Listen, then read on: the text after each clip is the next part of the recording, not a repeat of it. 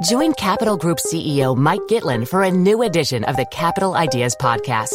In unscripted conversations with investment professionals, you'll hear real stories about successes and lessons learned, informed by decades of investment experience. It's your look inside one of the world's largest asset managers. New episodes are available monthly. Subscribe wherever you get your podcasts. Invest 30 minutes in an episode today. Published by American Funds Distributors, Inc. Hello, I'm Adam Jones of the Financial Times. Welcome to part 2 of my GMAT podcast, in which I talk to Dave Wilson, the Chief Executive of GMAT, the body that sets the test. Your organisation has recently shut down a website called Scoretop that was accused of breaking the rules by featuring live GMAT questions. How many people used the site, and what is now going to happen to them?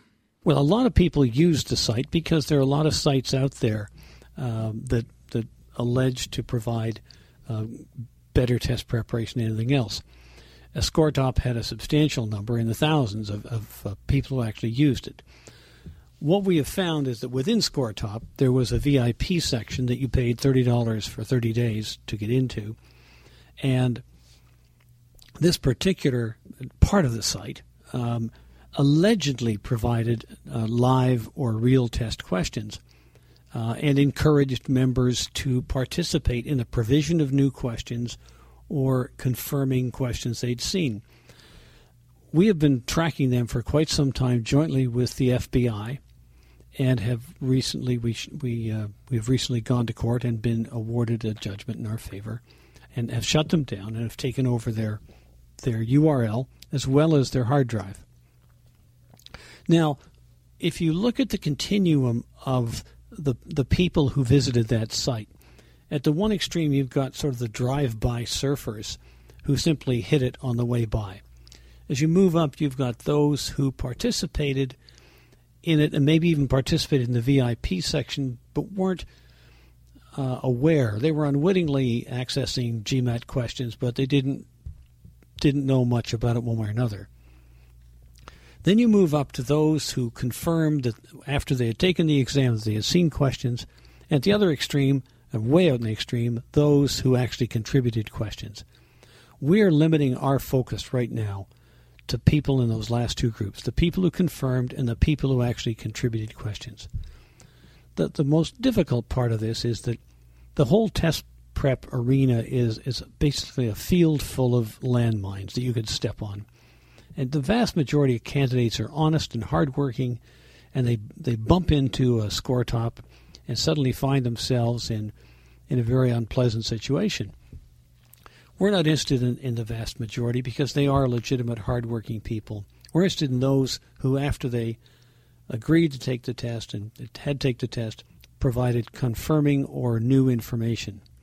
And there are two other interesting parts to this. First of all, the tragic irony is that even getting 3 or 4 or 5 questions won't change your score significantly. And so even getting the questions won't provide you with that great a benefit. And then finally, in many, many instances, the great testimonials that are written in the chat rooms for these test prep sites are actually written by the test site owners. And so even the testimonials are fraudulent. And so, I really hope that young people who do want to take test prep focus on staying away from anything that suggests that they might be gaining an unfair or illegal advantage because the cost is far greater than the benefit. You said that your focus for the moment, and I think you used the phrase for the moment, is on the people who confirmed or posted live questions. I mean, can you rule out pursuing those who might have been, say, members of the VIP section of Scoretop, but who weren't so active? No, we're going to limit our focus on those who have either confirmed live items or contributed live items. And those who posted live questions, they don't really have a leg to stand on, do they really? After all, the warnings when you take the test are pretty explicit. No, they don't. Now, we take the notion of canceling a test score and all the derivative actions that go with that, notifying the school, preclusion of testing again. Making that decision is not one we would make trivially. And so we'll spend a lot of time being absolutely certain that anyone whose score is canceled is one who really has violated, as you say, without a leg to stand on. And have you cancelled any scores yet as a consequence of your action against Scoretop? We have not cancelled any scores as yet since we got the hard drive. We have very competent professional forensic specialists who are going through the hard drives right now. We're working around the clock because we know schools are up against a deadline for admissions, and candidates are too. And we will communicate publicly as soon as we get that data. And do you have any idea how many people might have their scores cancelled? Not at this point. And is it possible that some people will be thrown out of MBA courses or have their MBA withdrawn if they have already been to business school? I'm not sure of the answer to that one because that would be a function of what a school is permitted to do. And you'd have to ask schools that question. I don't know what rights and responsibilities schools have at that point. And why did it take GMAT so long to act on Scoretop? I know there was an FBI investigation going on for a while, but your legal complaint was only filed in June 2007, and according to the court documents, that was nearly 9 months after the FBI investigation became public knowledge. We waited until, as you know, when you're working to build a criminal case, it takes a lot longer to build it. And so working with the FBI, we worked as expeditiously as we could together to get to that point. Then we had to put together our filing for the court process. And that, again, everything in the case of justice just moves a lot slower than you think it should. And it still does. Are you concerned about any other GMAT-themed websites that might be breaking your rules now? We know of a number of sites that are out there. We track them all, and we will continue to go after every single one of them with a vengeance as soon as we learn about it and how we can possibly move towards them and act against them.